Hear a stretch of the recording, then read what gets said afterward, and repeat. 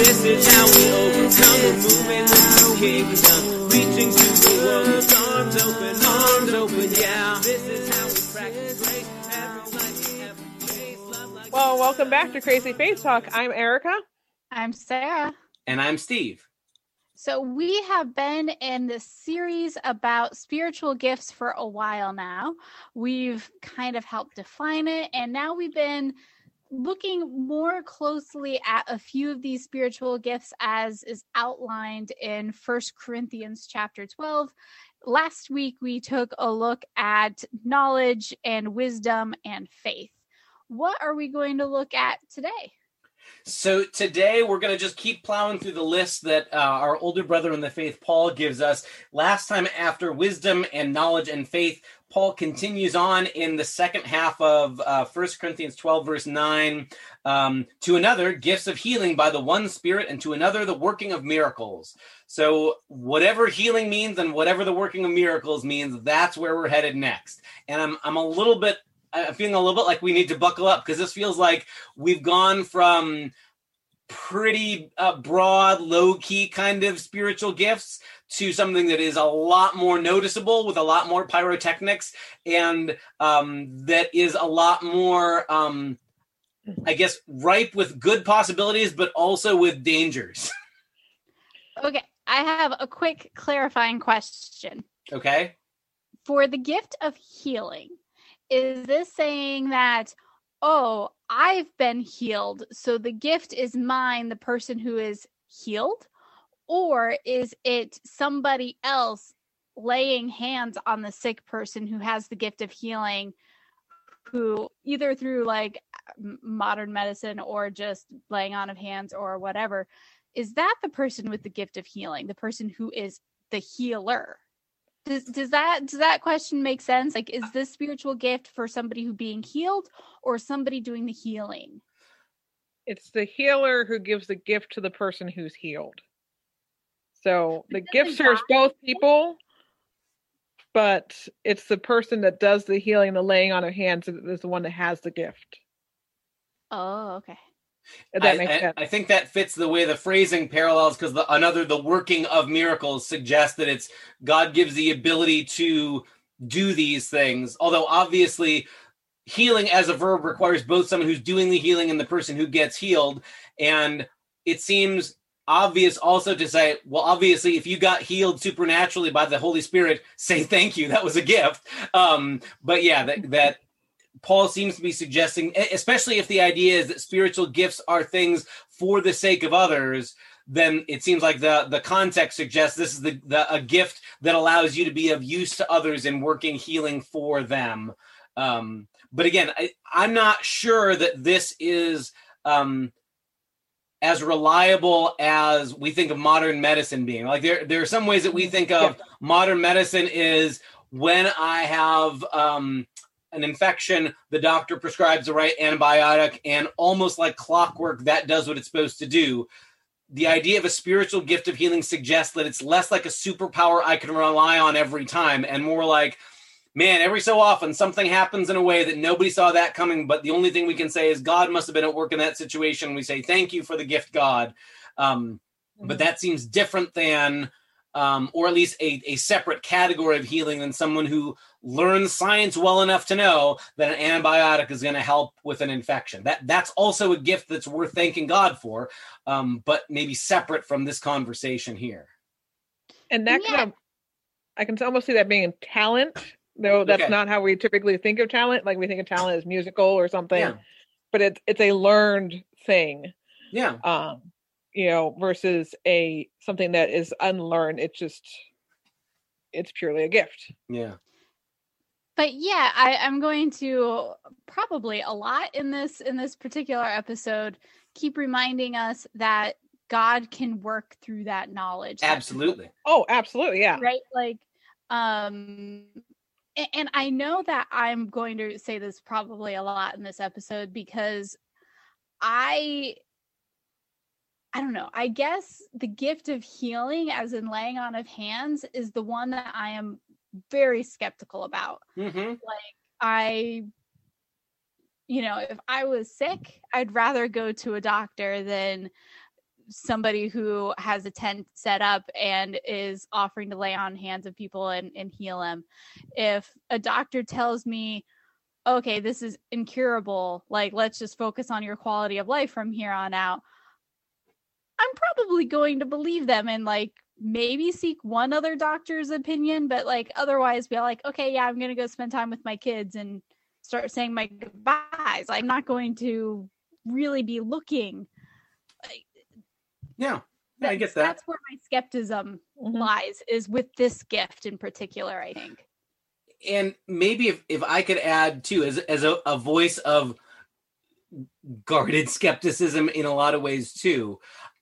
And I guess I want to say, like, I've seen and experienced so many ways that this has been abused or like mishandled or treated like snake oil, that it's hard to it's hard to put yourself out to get there. Like it's hard to believe that there could be a genuine experience of healing when you've seen so many times where it gets abused, or it turns out to be a scam, or turns out to be it was a plant in the audience who came up and said they were sick, and it turned out, and like you see that enough, and eventually you think they've all got to be like this. And I get that gun shyness, and yet I guess I want to leave out, okay, I'm not ready to close the door to the possibility that God can't. More like, I don't want to assume that just because I want something to be true that it has to be. You know, like just because I want there to be someone in my life with a gift of miraculous healing, that there has to be, that sometimes doesn't happen.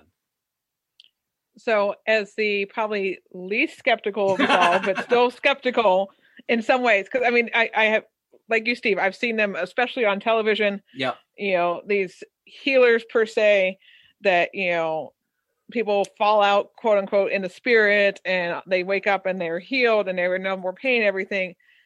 I used to be more skeptical of this than I am now, because I have seen it in person. Mm-hmm. One of my dear friends has this gift, and I have seen him use it actually on one of my parishioners. She had cancer. My friend came and preached here on healing, prayed for her. Now, it was several months later, so we don't know if it was completely just his prayers or if it was his prayers and the combination of medicine, which are both valid ways of healing.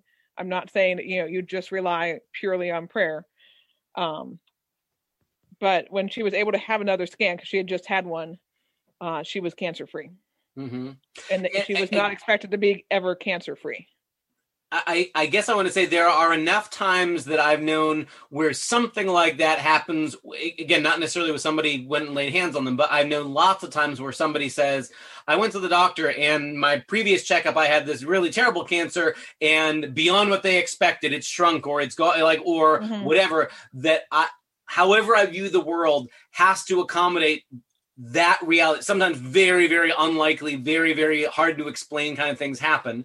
And to me, it seems like an obvious choice to say in moments like that, all we can say clearly is thank God in whatever ways God was working. Thanks be to God for that.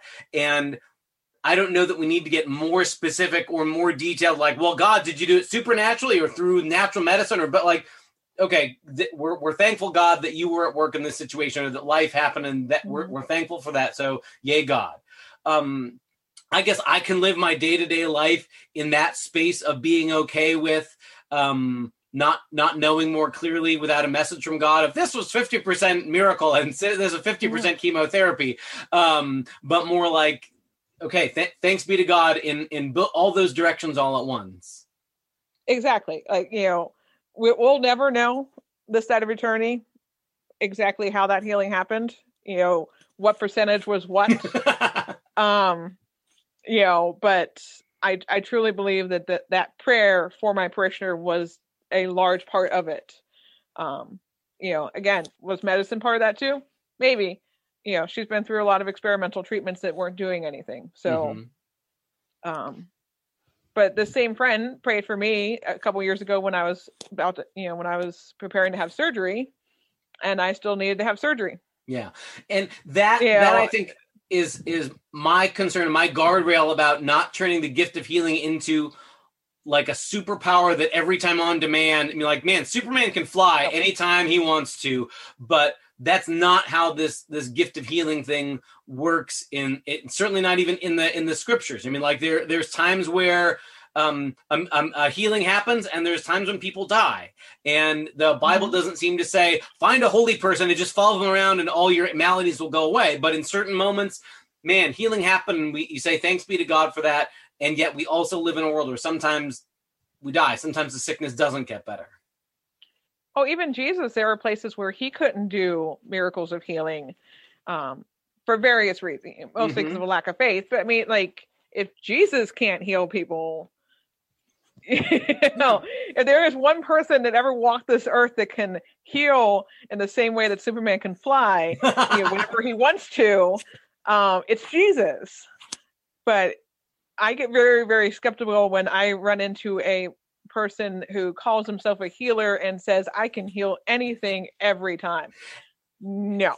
Especially when it's framed as sort of like a come at this time. We've scheduled the healings will be here from 10 o'clock to 11 o'clock. Whereas it feels to me more like the stories we get in the New Testament. I'm thinking particularly like the book of Acts, where you'll get stories where Peter, was walking through town and people are healed just by touching him. That's not an everyday occurrence. And he doesn't say, well, I'm going to hold office hours, but more like when it happens, it's clear the Spirit moving and saying, this is going to be the moment where this is, and where those healings are also then used by the same Spirit to draw people then into the community of the followers of Jesus. That it's not like, it's for this larger purpose of the well-being of the whole, not just to make a celebrity out of Peter or a celebrity out of somebody. And anytime that there's that healer becomes celebrity, it doesn't pass the smell test to me. Yeah, that's the other thing I'm very cautious of. My friend who has this gift, like, he always turns it back to God. It is not Mark doing this. It is God doing this through Mark. I get very, very cautious of those folks that, healer turned celebrity, well, so-and-so, I'm thinking of names, but I don't want to necessarily criticize a brother or sister in Christ, healed me. No, God healed you. They happen to use this person, but sometimes it comes off as like, no, that person healed me. Right. And it's because that's how that person kind of phrased it. Right. Right. I have this moment sometimes in Sunday morning worship when we are celebrating communion, which for us is every Sunday, and there are times when people come up and I'll place the bread in their hand and say the body of Christ given for you. Of course, now it's all through gloves, but the body of Christ given for you. And in our tradition, I imagine this pretty widespread tradition, the appropriate response is amen, because it's sort of an affirmation. Yes, this is the body of Christ given for me. Every so often, someone will say, thank you. and I want to stop them and go like, I'm not really the one who gave this. I'm just, I'm like the wait staff here. I'm the server here, but Jesus is the host of this party. Jesus is really the one to be. And like, it feels to me like every week I'm in that awkward spot of, I happen to be the one who was on wait staff today. I get to be your server today, but Jesus is the one who is the one doing this gift. After all, it is Jesus who gives himself to us. And maybe this gift of healing is that same kind of if it draws attention to the human who's involved, something has gone awry, whether they intended it to or unintentionally that happens. That's a place where correction is required, and that instead it should be, when something like this happens, the proper response is thank you God, not thank you Phil or thank you Susan for doing this, but nope, all God. How do you know that they're not thanking God? Well, sometimes it's because they're little kids who are learning their manners and they think it's an accomplishment that they said thank you. Like there are sometimes when like I can tell they like to look up at their mom and their dad like, see, I'm saying thank you like you taught me. And sometimes it's the way they look at me like with this like thank you for doing that, like but you're right, that is possible. More likely if I run into people who are thanking Jesus in that moment, they will say thank you Jesus, not thank you. But yeah, that's possible too. I mean, that would also be a good, because I never know what to say when people say thank you instead of amen. Yeah. I think that would be a really good way to kind of help correct people or to steer them towards thanking God instead of us by saying, yeah, thank you, Jesus. yeah.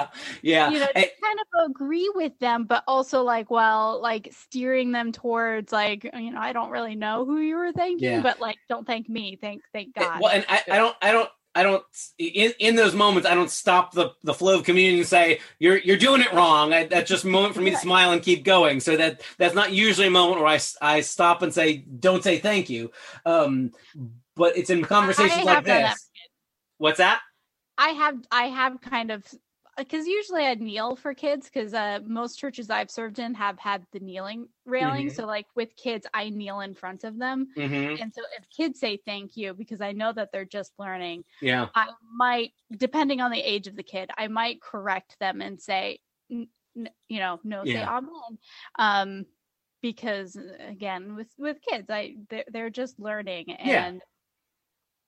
And without this becoming a whole conversation about communion, for me, those are teachable moments when we're doing the classes or when we're talking about things like that. But that same feeling of being the one who gets to be this channel through which God's gift can be administered. Mm-hmm. There's this okay, this is definitely not about me. And at their best, the people with this gift of healing would be in that same boat, I think, of this is not about me.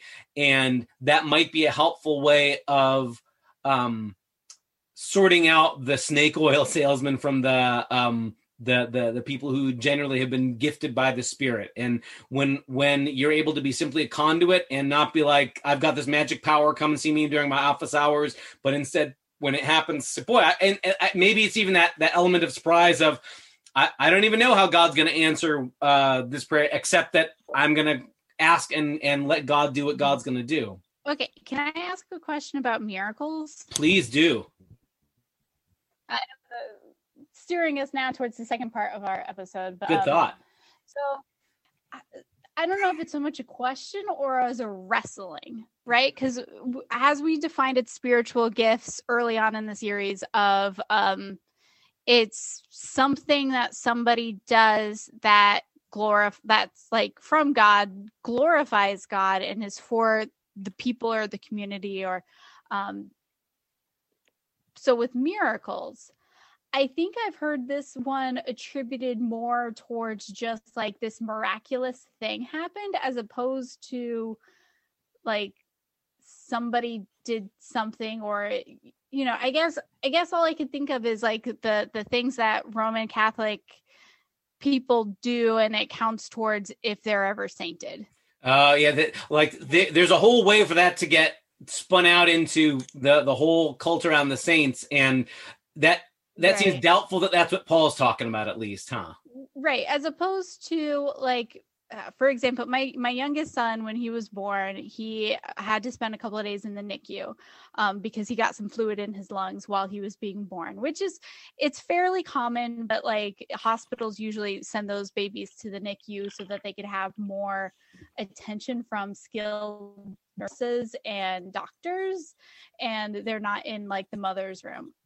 And he was fine. He had the typical round of antibiotics, and he didn't even catch a cold, or he was fine. He was a big, healthy baby. But in a lot of ways, because he was perfectly fine, there's a part of me that wants to say, yes, that was miraculous. Even if he had gotten sick, I know he probably would have been fine because modern medicine, but he didn't, it didn't faze him at all. But by the way that we've been defining spiritual gifts as this miracle as a spiritual gift, there wasn't anybody that really laid hands on him and was all oh yes, this is the miracle I'm going to do, which again is healing. But I would say that the gift of healing is a type of miracle. That's not quite, again, I don't think that's what we're talking about here with spiritual gifts. And I don't know if I'm just trying to make there's a line between spiritual gift miracle and something miraculous.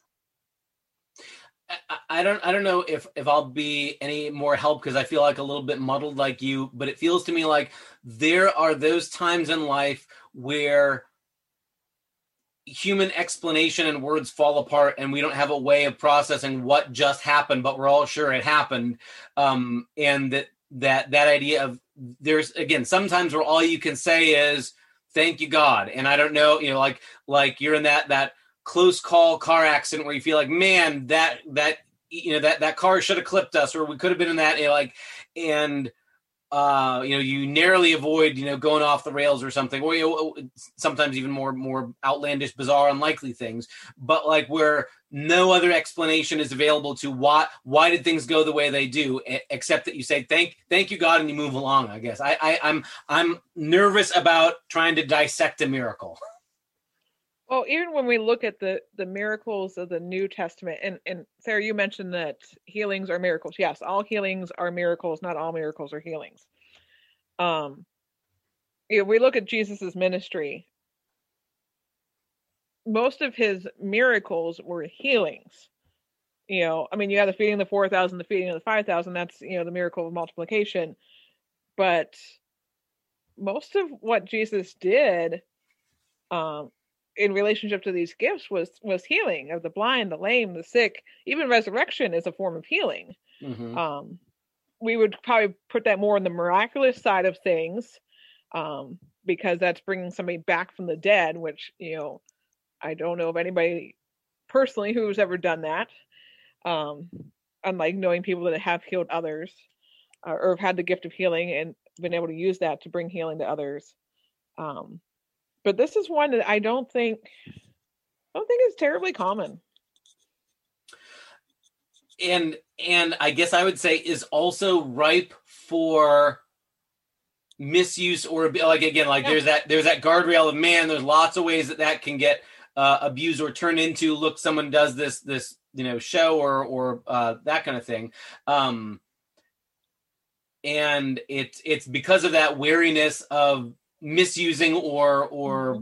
scams or things like that turn out to be just snake oil, that make me nervous when someone, again, if somebody points to themselves as, I'm the worker of miracles, danger, Will Robinson, but that like they happen in this almost inexplicable, unpredictable way, and not like on Tuesday so-and-so will perform a miracle, but more like something happens that you can't explain, and all you can do is to say thank you God for having worked somehow in this circumstance through whatever humans you work through in your agency here. And I think so again, I feel really uncomfortable with the idea of like saying no, that's not a miracle to somebody. But at the same time, I really appreciate that the Roman Catholic Church has priests and cardinals who will actually investigate whether things in their system is considered a miracle. Because again, there are lots of people who either do stuff to try to scam other people, or it's actually has a really reasonable explanation and it's not God doing the thing. It brings to mind one of the early episodes of Derry Girls from Netflix. I don't know if either of you have watched this, but it's about a bunch of teen girls in Ireland in the 1990s, and they all go to a Catholic school. And, because they're Irish in the 90s, they're all like in Catholic families. And one of the girls has to run up to the church and do something before school, and she's also walking her dog, and her dog gets away from her and goes up to the choir loft and does what dogs do, and is marking like urinating, and it runs down on the stained glass window, and it makes it look like the Blessed Virgin Mary is crying. And so of course in the Roman Catholic Church this is a big deal, of an icon of especially the Blessed Virgin Mary cries, right? So like everybody's really excited about this weeping window. And so this girl who doesn't want to get in trouble for letting her dog in the church every night sneaks in and like reapplies liquid. I think is how the episode goes, but eventually she gets found out and like hysterics ensue because it's a comedy. But there is in fact like a priest there trying to verify that this is an actual miracle and that it's not somebody trying to sell snake oil or whatever. Or turns out there's a like leaky pipe above the icon or something, you know, just making sure that everything's on the up and up. So yeah, I guess this long rambly story is also the fact that I think that weeping icons, and I don't know if this is just because of my own piety, I'm not sure that that would also fit in the whole definition of spiritual gifts, because I don't see how that necessarily helps people. Right. But then again, I think other people might argue that it would strengthen their faith. So like, that's one of those, like, again, tension places for me, but I think that's just because my piety says, well, what does a crying icon, like, how is that miraculous? Like, how is, other than like pictures don't usually weep. Yeah. Go ahead, Erica. I see them in having family who's Catholic. We're supposed to be raised Catholic. Like, I struggle with those too, Sarah. I'll admit, like, I struggle with some of the things that the Catholic Church says are miracles. I would not put an icon crying or a statue crying in the spiritual gift of miracles, because it's not a physical person doing something. But I had another thought and it's gone now. Maybe it'll come back to me. I appreciate the way you began to frame that, though, Sarah, about like if as even our passage in 1 Corinthians started, that all these are for the sake of the good of the other, the good of the community. I'd be hard pressed to say, what is the value for upbuilding the community if your picture of Mary is crying? And yet it's that very same sense of what's for the building up of the community that keeps me from feeling like my job is to smash it down if somebody else, like, so if there's a local report of a shrine where the statue is weeping, somebody else's job may be the crime scene investigator to find out if this is real or not, but I'm okay with that's not my job. And I can be in a place of God's allowed to work in all sorts of ways beyond my pay grade. And I guess I feel like for me as a pastor in a tradition that is not largely centered on weeping icons, that I can say God's big enough to, if God chooses to work through such things, I don't know how God's going to do that. I'm not sure what the good is that would be accomplished of it. So I'm going to do what I'm convinced I'm called to do. And most days that doesn't involve gifts of healing or miracles either. It's me muddling through ordinary life with other people who are muddling through ordinary life. But every so often, when we run across an experience that defies my ability to understand it or make sense of it, what do we do in those moments but say, well, I don't have any more data than thank you, God, and be grateful for whatever good things have happened. And maybe that feels like it's fudging it or punting. But I guess in most of my ordinary day-to-day life, that's where I'm okay with landing.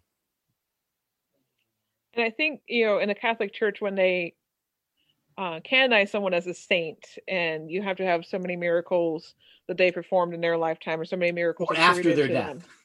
It's after their death. Is there anything to do with it, like when they were alive too, or is it just purely possibly? But I mean, like, I know that there are some times where the miracles that are what get someone canonized, or like there was this vision of so and so saint or something like that gets attributed to them, and it was after their death. Okay, because I was thinking there was something also in their life, but again, I was not actually raised Catholic, so I don't know. I'm just going off of what I've heard from other people. I think from my knowledge, most of the miracles associated with the saints of the Catholic Church tend to do with healings. And we already said all healings are miracles, not all miracles are healings. Mm-hmm, mm-hmm. And so that helps me some, but I'm very skeptical of the weeping statues and the Jesus and the toast or whatever. Right. Thing. So I'm like, okay, that doesn't edify me. Right. But that's, that's my tradition, Right. I don't put that much credit into, but then there's parts of other traditions that I do, put credit into and do believe and do make part of my faith walk. So yeah, I I guess, and maybe this feels like a decidedly unresolved place for me to land, or for our conversation to wind up, for all of our conversation today here. But like, it feels to me like that guardrails for me are not everything that claims to be a healing or a miracle is indeed a healing or a miracle. And on the other hand, I don't want to claim the arrogance to say nothing that is beyond my ability to explain can happen. Like the universe that God made is full of mystery on its own. And on top of that, I believe in a God who is yet bigger than the universe and is able to bend or adapt the rules that I think the universe operates by, even if without asking my permission. That doesn't mean that I can predict it or say, because I want it to happen, God must make a miracle happen on Thursday. But it means that I've got to live with a certain amount of humility in the face of that mystery. And that gives me the grace. And when somebody says something miraculous happened, I can say, I'm so happy for you. Let's thank God for this thing that happened that the doctors can't explain, but also to be ready to walk with people when they walk into the doctor's office saying, I was hoping for a miracle and I didn't get one. Yeah, that also happens too. And that's not God's failure. That's sometimes how the world is. So we're going to wade into more conversation next time here on Crazy Faith Talk, but we hope you'll join us as we're looking at the spiritual gifts. Thanks for being with us today, everybody. See ya. This is how we overcome.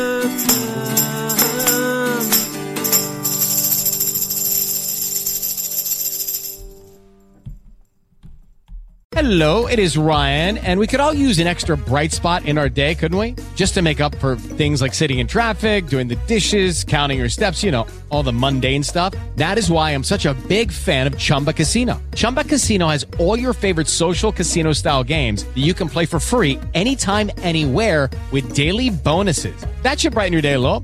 Actually, a lot. So sign up now at ChumbaCasino.com. That's ChumbaCasino.com. No purchase necessary. VGW Group. Void where prohibited by law. See terms and conditions. 18+.